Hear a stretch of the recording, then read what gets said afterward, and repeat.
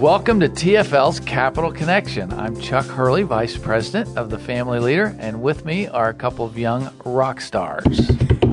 Becca, go ahead. My name's Rebecca Olson. I am Policy Specialist here at the Family Leader, so excited to take on that role and have a fun time this session. And you do like rock music, I found out. I do. You conservative rocker, you. And Ryan? Yeah, I'm Ryan Ben. I'm the new Director of Policy here with the Family Leader, and just got started, and really happy to be here. It's been a lot of fun so far. So. It's your first week, and you're already directing policy. Oh, yeah, definitely. That's great. So speaking of policy, we heard a policy speech from our governor Tuesday night. We were all there present.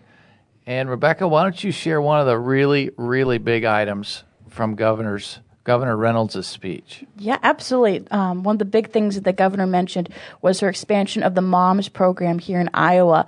The More Options for Maternal Support passed last year, and it gave $500,000 to help support pregnancy centers and other pregnancy resource centers or even a maternity home here in Iowa just grow and be there for moms. And so she announced the expansion of that program, requesting $2 million from the legislature. So the dream is to get that. So here's praying that we do. So, Becca, you testified on that MOMS bill last year. Mm-hmm. Can you tell our audience what some of the things you said or why we think this is a great idea? Yeah, absolutely. As a young mother, whether it doesn't matter what age you are, as a mother at all, you're in a very critical time of your life deciding whether or not I can financially afford this child, whether or not you have family support. And to know that there are centers and organizations out there that can help you is huge. So with the program, that money is out there. They can use it for marketing. They can use it for diapers, anything to help these moms during that time of crisis in their life. And it goes even from beyond the point of birth to up to 2 years that these centers and organizations are involved in these mothers' lives. And it's relationships for years down the road, and it's life-changing. So I'm going to ask you a snarky conservative question. Why is the government getting involved in these wonderful private organizations that have been in existence, some of them for 40-plus years? Yeah, absolutely. So the program is set up where the centers don't have to accept the funding. They put in requests for it, and it is a reimbursement that they receive. So they will file with the state saying, hey, we've spent X amount of dollars on diapers or counseling, and we'd like to be reimbursed for that. So the money then comes through there. There are no strings attached. It's existed in other states.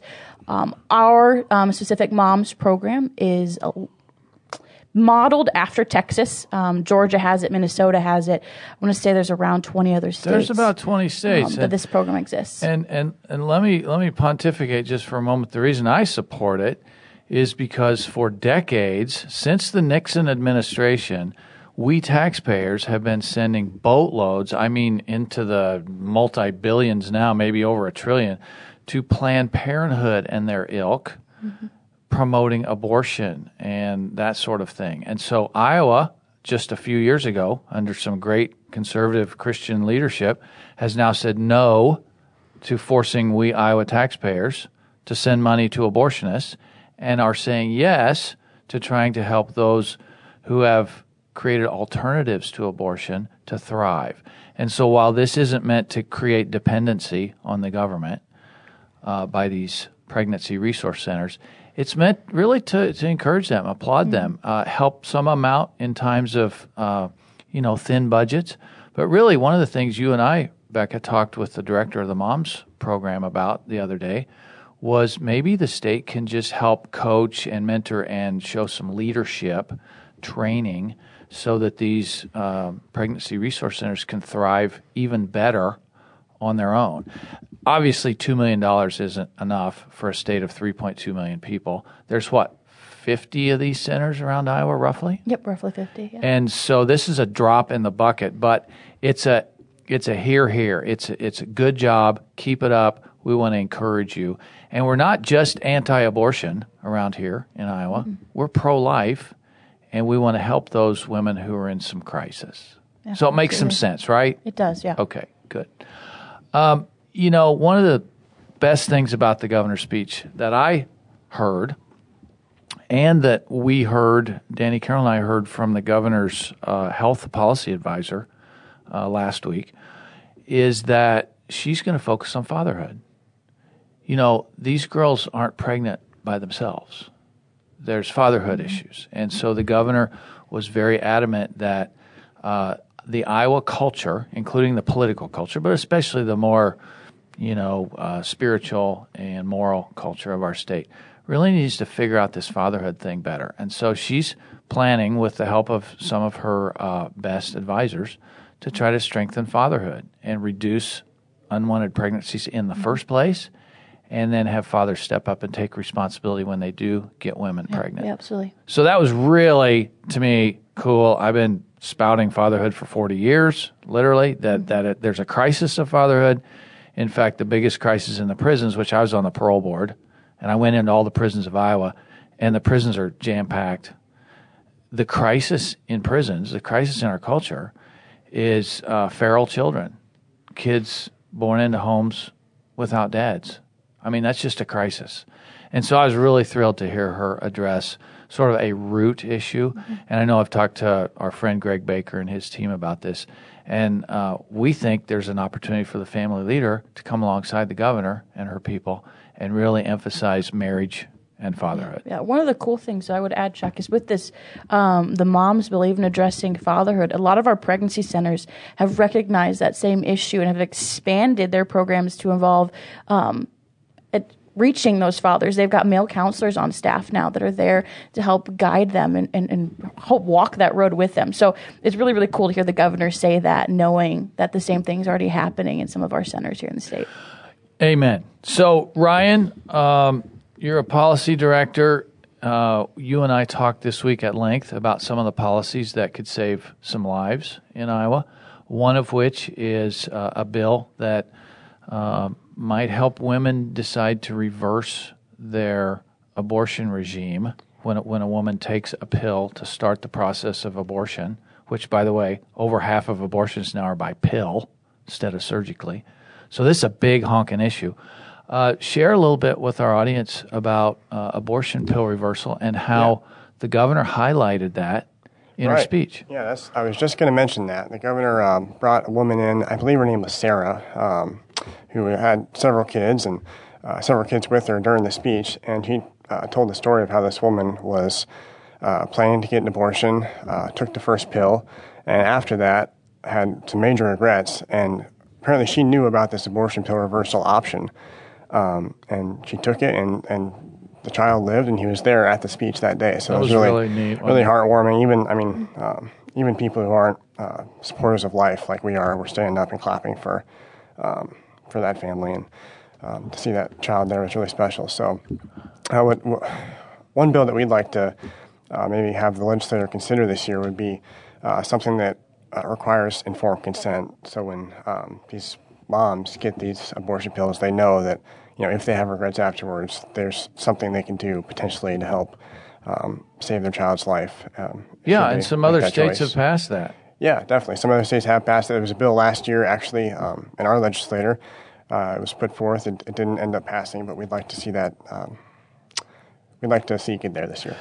So the governor said very explicitly during her wonderful speech that she wants to defend and protect and help every Iowan, including unborn children. So that was very gratifying. And we at the Family Leader want to help her and the legislature do that. So just to then land this plane on this podcast, really the biggest issue looming before the legislature this week, next week, probably the following week, is school choice. And so, Rebecca, you've been homeschooled, is that right? Yeah, absolutely. All 18 years. All 18 years. All 18?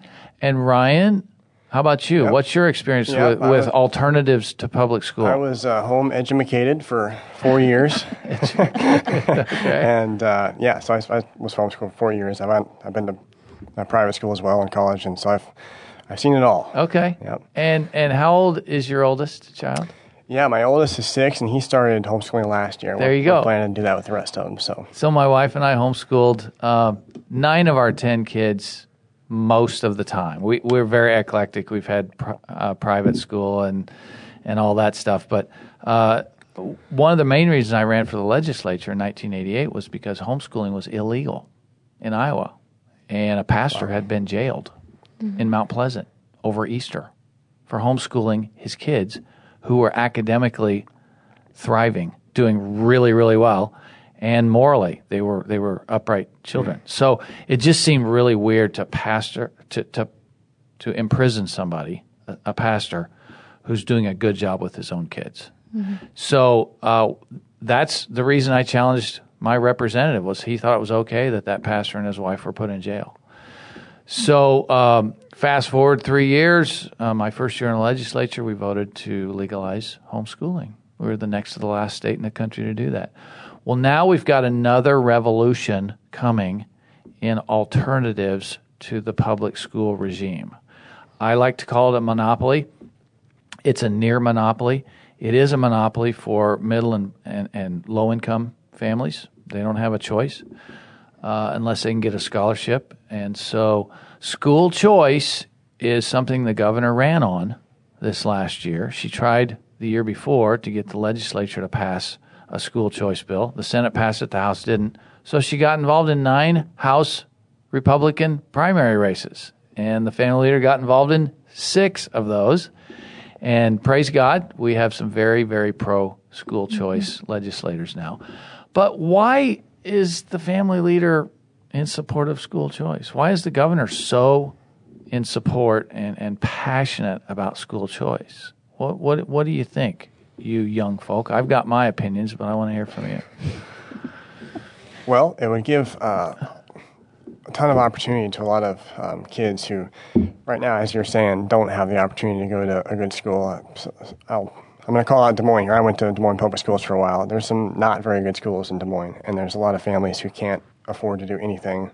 If you're a single mom, got several kids, homeschooling is practically impossible. I can't afford public school. So it'd be really great to have those parents be able to decide, for themselves what's best for their kids and have a different choice. So are you saying, Ryan, that children are different, that some children thrive in a different setting than the one-size-fits-all government school? Yeah, I am saying that, Chuck. I am. Okay. I might even go further and say that most children would thrive in a setting outside the government school, but definitely some, and that should be the parents' choice. They know the kids best. Well, you think parents might know better than the experts at the Capitol? I do think that. I do. Okay. I like your snarky questions. Becca, what do you think? Oh, I'm right there with Ryan. My parents tailored my education differently than they did some of my other siblings. The classes that I focused in were focused more on the degree path that I wanted to take. I knew I wanted to go into business and eventually ended up in business administration. But my mother and father were very careful to make sure, okay, what's your interest? Let's invest in that. Let's help you grow and learn. And not to say, yeah, I took a lot of classes that I thought were useless as a kid. But they have actually been beneficial. So thanks, Mom. Appreciate that. Yeah. But every kid is different. I didn't do the same things that some of my brothers did. My younger sister's doing different things than what I did. Yeah. It's all about the child, and the parents do know. Parents do know best, don't they? Chance. Yeah. So there is no utopia. There is no perfect plan. This bill will not bring about, some perfect society. There's going to be parents who don't choose well. Mm-hmm. But overall, our philosophy at the Family Leader, and I think in the United States of America for over 200 years, has been that parents are primarily responsible for the upbringing and education of their own children. Absolutely. And so let's empower more parents. I will briefly share with you why I'm passionate about this and why it's one of the reasons I ran for the legislature and I'm still involved at the Capitol. My wife and I have 10 living children, and we've had 15 foster children. 10 of those were long-term foster children. So we have seen every angle of education, online recently, public with some of our, with some of our foster kids. They were in the public schools for quite a while. Homeschool, private school, tutoring. And so my wife and I can testify from personal experience of 37 years of parenting those 10 kids and 15 foster kids, that they're dramatically different. And so this bill won't help me, but it'll help hundreds or thousands or tens of thousands of families in the future. So we're really excited about it. If you have questions, dear listener, on why school choice is such a good thing, you can go to our website, thefamilyleader.com. You can Google benefits of school choice. You can get up to speed on this pretty quickly because there's been research since 1955 on the benefits of school choice. It's an idea whose time has come. It's now come to Iowa, and it's all the rage at the Capitol. I just testified yesterday in a subcommittee meeting, and it's loud and it's raucous and it's packed, and the public school monopolists do not want their monopoly broken. Monopolists love to monopolize, and they will not give that up easily. So any observations from you two, and then we're going to wrap this up with an action step. Yeah, the public schools are definitely going to fight hard against this bill. I was watching a segment on KCCI last night, and it was actually about this school choice bill. If I didn't know that going into it, I might not have known at all, because it was kind of they presented it as if the whole thing was about whether or not we're going to fund public schools or if we're going to take that money and fund private schools. It's like they're acting like it's a funding battle as opposed to an issue of choice and freedom. That's one of the things. It's kind of deceptive as well, because this bill, yes, it allows parents to use money that was going to go to the public school to go to the school of their choice, but it actually provides an extra, I think it's about $1,500 to the public school for that child, even though the child's not even there. So their per pupil amount of money they have is actually going to go up. It's going to go up. For decades it's been called phantom students. The state government has sent money even though the kids aren't there. And so, yeah, it's not even fair, but it's way better. This bill is way better than it's been for the last 100 years. Mm-hmm. It gets closer to fair. Speaking of fair, when I testified yesterday, I mentioned that my wife and I have been taxpayers in Iowa for about 40 years. And we've been paying taxes to send other people's kids to public school, but we've been paying out of our own pocket for our kids and really had to scrape to do that. And so this system would make it a little more fair for the taxpayer, for the parent. And so anyway, we strongly urge you listeners to take action, and now, because this bill's going to be decided in the next few days. It's on a fast track. It's got the votes in the Senate. It's got the governor's for sure signature if it comes in the form that it's in now. It's her main idea that she ran on. But the House is close. The House, we've got several wavering House members. We need 51 votes. We think we're right in the upper 40s right now. So we would strongly urge you to go to our website, thefamilyleader.com, and take about 4 or 5 minutes and send a heartfelt email to your paid employees, i.e. your representatives, and urge them to give more parents more options, because kids matter, kids are different. So thank you for tuning in. God bless you. And let's go work hard for the future of Iowa's children. Let's give them more options, and let's get this bill passed in the next few days. I'm Chuck Hurley, Vice President of the Family Leader, here with Becca Olson, Policy Analyst, and Ryan Ben, Director of Policy. Thank you for joining us, and we'll see you next time on TFL's Capital Connection. This podcast is a project of the Family Leader and the Family Leader Foundation and is only possible through the generous support of our donors. If you would like to partner with us in our work, please visit thefamilyleader.com/donate.